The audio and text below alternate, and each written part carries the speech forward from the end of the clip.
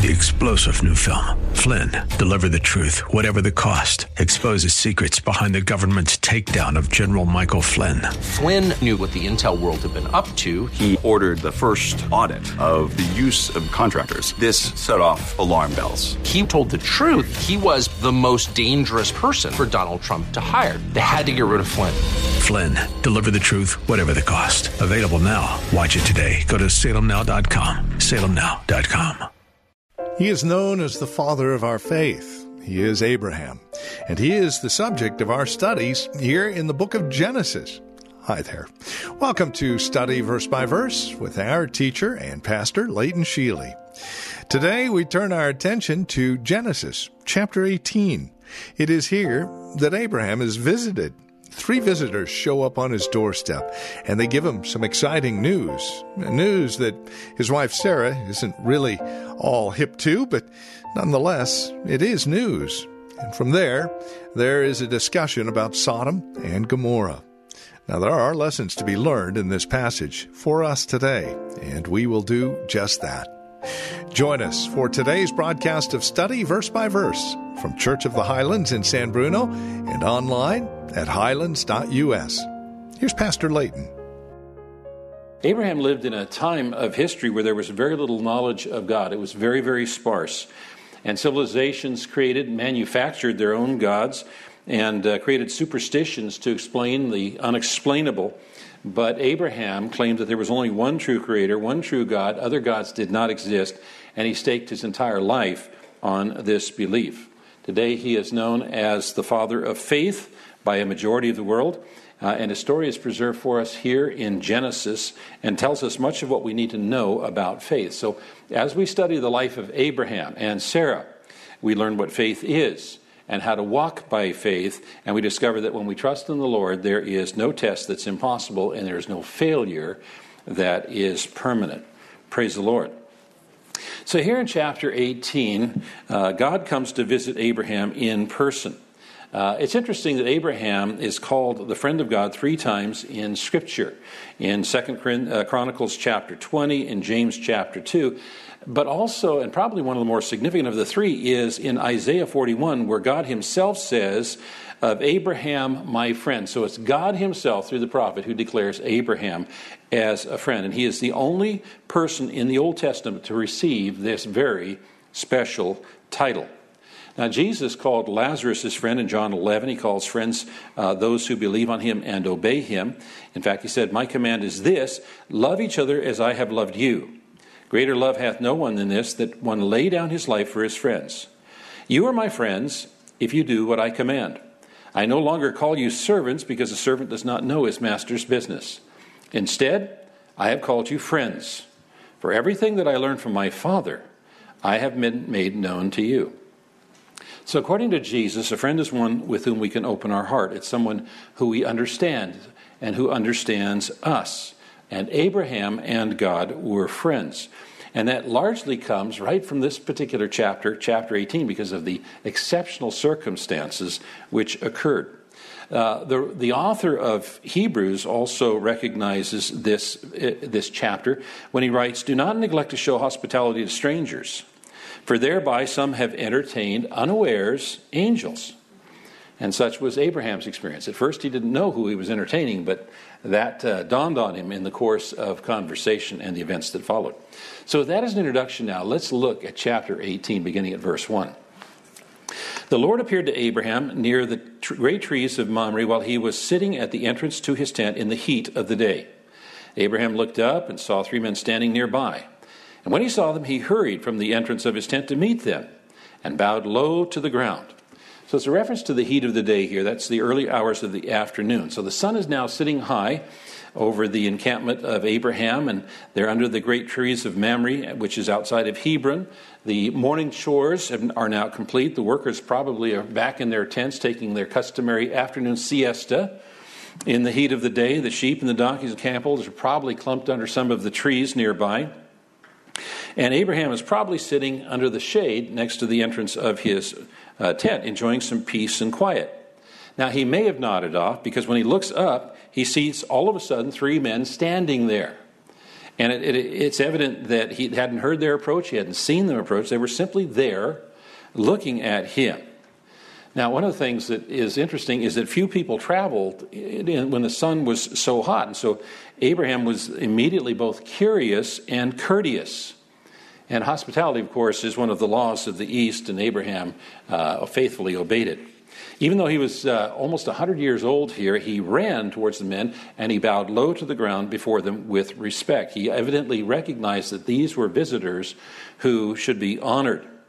And he addressed the leader as my Lord, Adonai, saying, if I have found favor in your eyes, my Lord, do not pass your servant by. Let a little water be brought, and then you may all wash your feet and rest under this tree.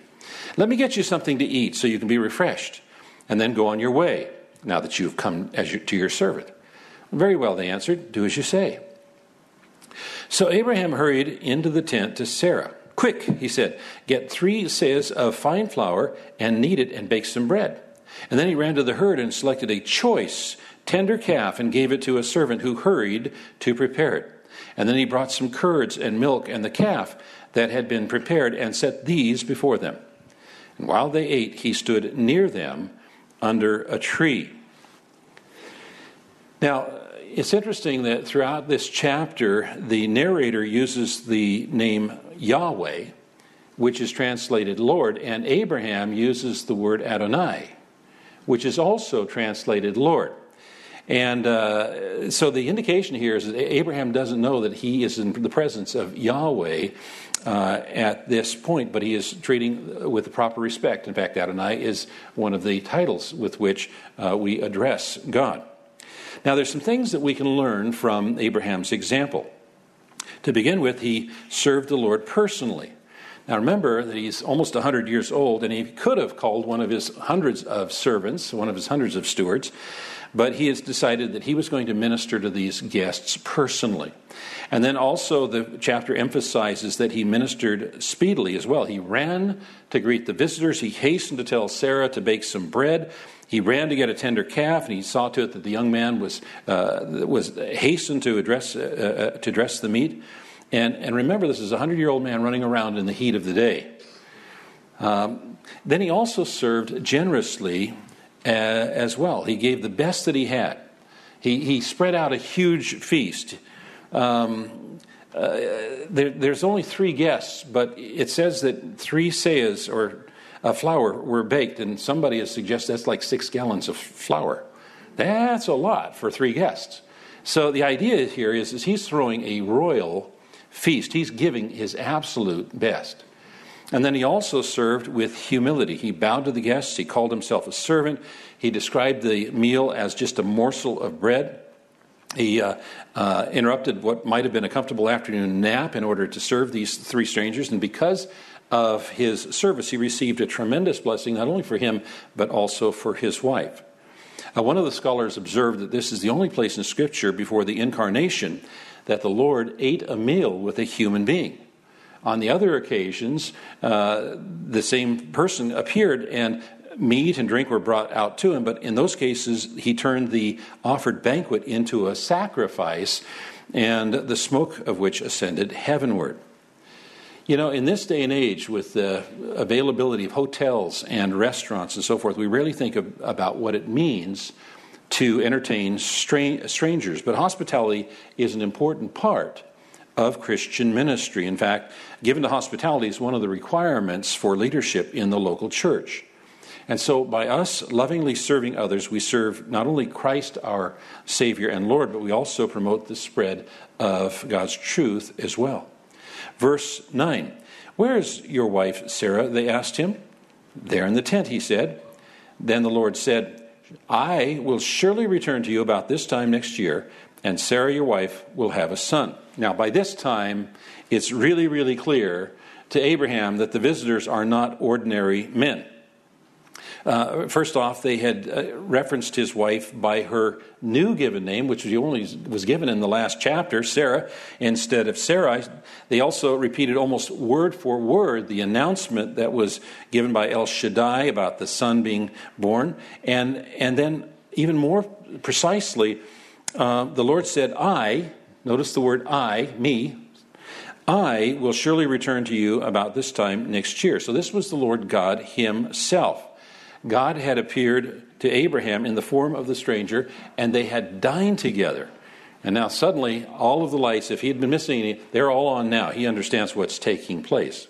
All of the previous promises of the Son were a bit nebulous, and the revelation of the details was progressive. Every time God came, he gave another piece of information about this Son, but now the announcement is really specific.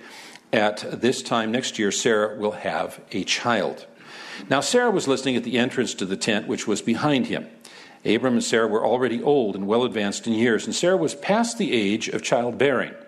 So Sarah laughed to herself as she thought, after I am worn out and my master is old, will I now have this pleasure? So Moses here is giving us some insights. He said, now Abraham and Sarah were old, advanced in years. The way of women had ceased to be with Sarah. So not only had she been infertile all of her life, but now she was postmenopausal, and so she was doubly dead in respect to the ability to bear a child. And the idea, the promise that she would be a mother next year would have been absurd if it hadn't come from God. Now, notice that Sarah's response was silent and inward. It says, so Sarah laughed to herself as she thought. So this laughter may have taken place entirely in her head. In any event, it was not laughter that was intended to be shared with anyone, but God knows even the whispers of the heart.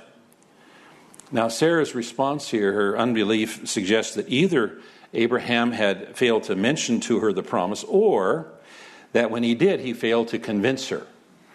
And the fact that she was rebuked here, even though it was mild, indicates that she persisted in unbelief. And so, for the present at least, Sarah's faith was not a match for that of her husband. Verse 13. Then the Lord said to Abraham, why did Sarah laugh and say, will I really have a child now that I am old? Is anything too hard for the Lord? I will return to you at the appointed time next year, and Sarah will have a son. Sarah was afraid, so she lied and said, I did not laugh. But he said, yes, you did laugh. So in this moment, Sarah understood that her unuttered thought was fully known to the Lord. A few chapters ago, Hagar learned that God sees her. Sarah now realizes God sees inside her. And nothing's changed.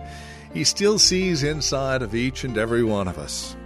A lesson to take to heart here today on Study Verse by Verse with Pastor Leighton Sheely.